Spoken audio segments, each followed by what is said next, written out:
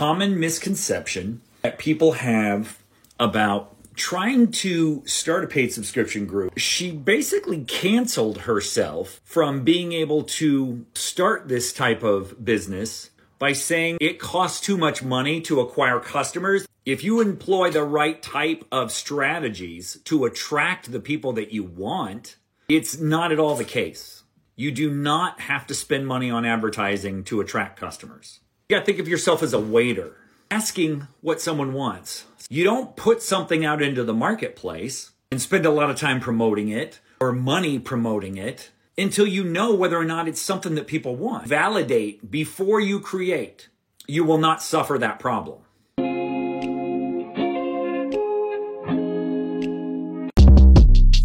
Shortcast Club.